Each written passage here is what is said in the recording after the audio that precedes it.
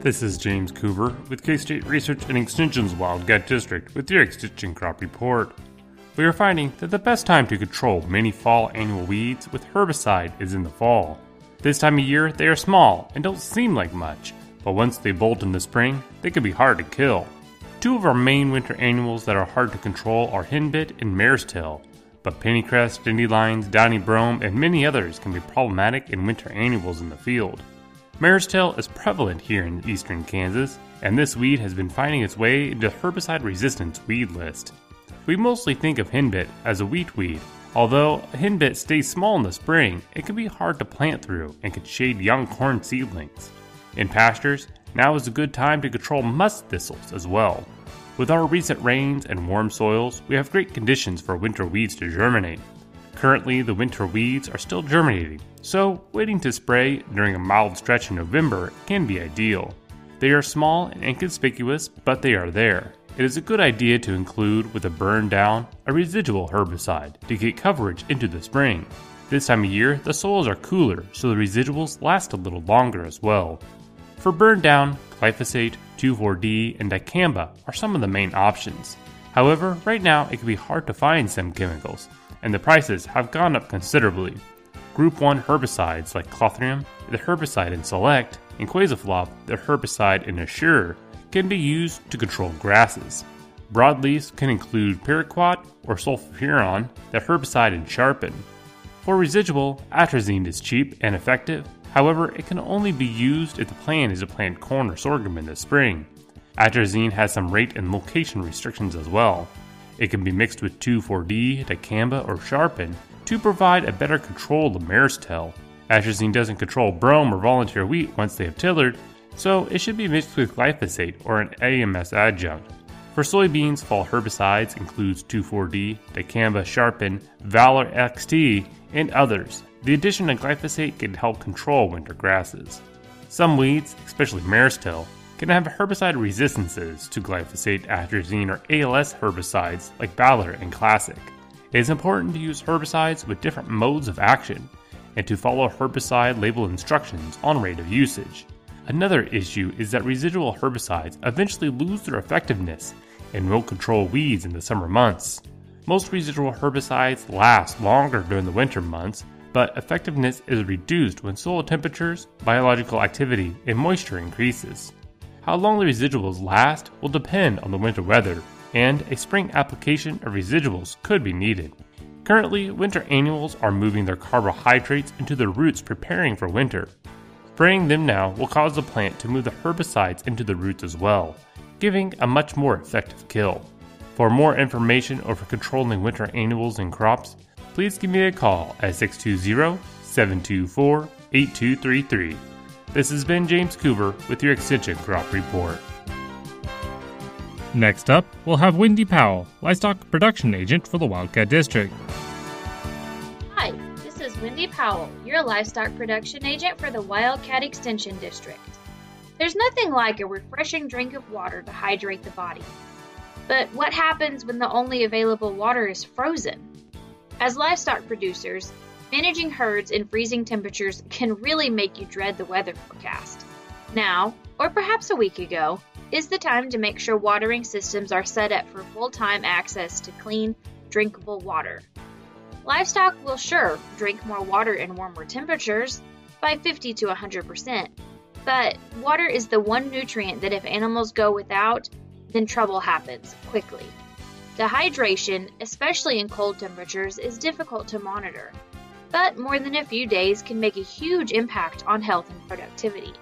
Cattle will typically drink about a gallon of water per day for every 100 pounds. A dry cow needs 8 to 10 gallons, but a lactating cow needs twice that. A horse weighing about 1,000 pounds needs 10 to 12 gallons, and sheep and goats need 1 to 3 gallons daily. Animals can use snow as their source of hydration. Here in southeast Kansas, our annual snowfall is unpredictable at best, but still usually less than 12 inches, with accumulation varying. Animals will consume soft snow, but snow that is melted and refroze is not nearly as edible. Research out of Canada shows that livestock body temperatures efficiently thaw snow, There's no metabolic difference observed between animals given snow or water. Consider the size of the tank needed to keep the water flowing ice-free. Animals are more likely to drink from water sources when the water is moving. That may mean investing in frost-free watering systems. This can be expensive, but the savings in time and labor may be well worth it. Breaking ice is labor-intensive, not to mention a safety hazard. And speaking of safety, the water source access needs to be dependable both for the livestock manager and the livestock. Trudging through several inches of icy mud to a pond bank with a gradual slope can be difficult and dangerous for man and beast. Busting ice with an axe is a common practice in our area. I encourage you to implement a check-in system so you aren't stuck in a pond for too long before someone starts looking for you. Not only is it important to have large quantities of this nutrient available for your livestock, they also need access to clean water at all times. Animals will drop hay pieces, saliva, dirt, and feed into the water as they drink. This debris will develop bacterial growth, so be sure to clean waterers often. I encourage you to check into water tests through the extension offices if your livestock are drinking from a well or a pond. Testing this water periodically will give you the full picture of their mineral intake and confirm the water is safe to drink. For more information on watering systems or water tests, give me a call at the Labette County Extension Office, 620-784-5337. Thanks, Wendy. And now, here's David Strauss, Natural Resource and Diversified Ag Agent with her report.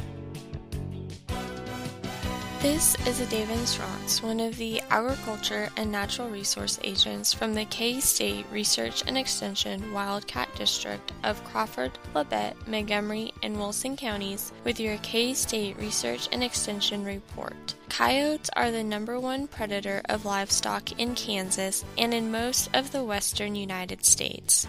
In general, individual coyotes will range over areas of about 10 to 25 square miles, and those ranges usually overlap to varying degrees. Kansas coyotes are accustomed to human odor.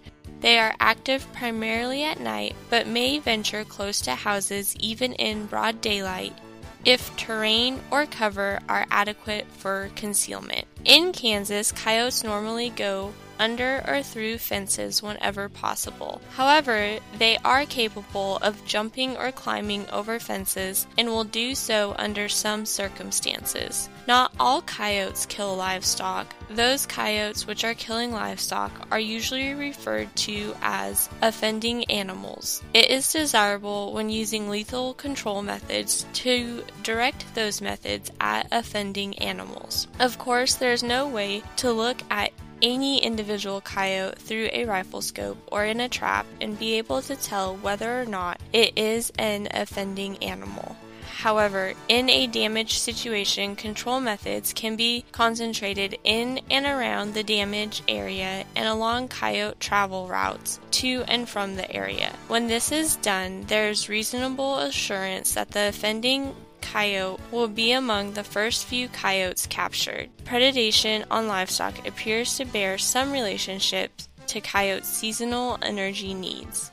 Coyotes breed in February and have one litter of 5 to 7 pups in late April or May. During and immediately following this spring whelping season, coyote energy demands increase rapidly as the parents provide food for the young. At this time, some coyotes turn to livestock as a readily available source of food. In late summer and early fall, another increase in coyote predation is usually noted. At this time of year, the food demands of the large and fast-growing pups may tend to be more than the ability of the adults to provide them with natural foods. Again, domestic livestock may offer an easily obtainable source of abundant food. This late summer increase in predation may also be related to learning or development of livestock killing behavior by the coyote pups. Winter losses of livestock to coyotes are generally lower than at other times of year despite the high energy needs of individual coyotes. From the K-State Research and Extension Wildcat District, this has been a David Strauss with your K-State Research and Extension report. Thank you, David. And now, here is Jesse Gilmore with his report. With K-State Research and Extension's Wildcat District, this is Jesse Gilmore bringing you this week's edition of the Hort Report. Now that we've covered general pesticides and herbicides, we can cover insecticides. Insecticides are used for the control of insect pests. Unlike herbicides, insecticides can also be applied to home pests. Insecticides are, in general, some of the most potent chemicals you can apply, so PPE and first aid requirements for exposure will be stricter than for herbicides or fungicides. Insecticides will vary in effectiveness depending on when they're applied in the pest's life cycle. A general rule is that the earlier in the life cycle you can spray pests, the more effective your control will be.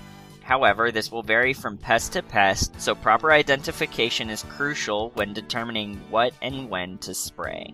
Insecticides meant for garden pests can also destroy bee colonies, so it is important to keep bees in mind when spraying. Most insecticides will need to be sprayed on non-flowering plants, and some can be sprayed on flowering plants after sunset. Insecticides that are hard on bees should also not end up in water sources such as puddles. Herbicides can also affect bees, as well as fungicides. Whether herbicide, insecticide, or fungicide, to find a chemical's effect on bees, go to the Bee Pesticide Database from the University of California to determine if what you're spraying means that any additional precautions need to be taken. As with bees, insecticides can also kill off beneficial insects. Beneficial insects are insects that do no damage to garden or structures, instead targeting pests as predators. Ladybugs are the most well-known beneficial insect, consuming aphids on a number of garden plants. Other beneficial insects include lacewings, predaceous stink bugs, and parasitic wasps. Before going to spray bugs you found in your garden, confirm their identities to make sure you aren't accidentally trying to kill something that is helping keep pest populations low. Because insecticides rarely select what they kill, many gardeners will choose strategies from Integrated Pest Management, or IPM, in order to keep pest populations low enough to be tolerable. IPM focuses first on cultural and biological control, before moving on to chemical control if need be. Cultural control includes exclusion and plant selection. Exclusion is keeping insects from getting to the plants you want to protect. This could be through physical barriers or through diligent scouting before pest populations explode. Selecting plants with fewer pests will lower the amount of control you need to have in your landscape. Biological control is the aforementioned beneficial insect populations, as well as bacterial control methods like BT or Bacillus thuringiensis. When moving on to chemical control, biologically derived organic options such as neem oil and horticultural soaps will be less likely to harm beneficial populations while still eliminating the pests that make their way through cultural and biological controls.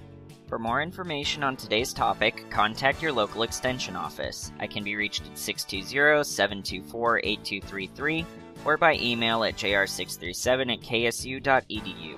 Once again, this has been Jesse Gilmore bringing you this week's Hort Report.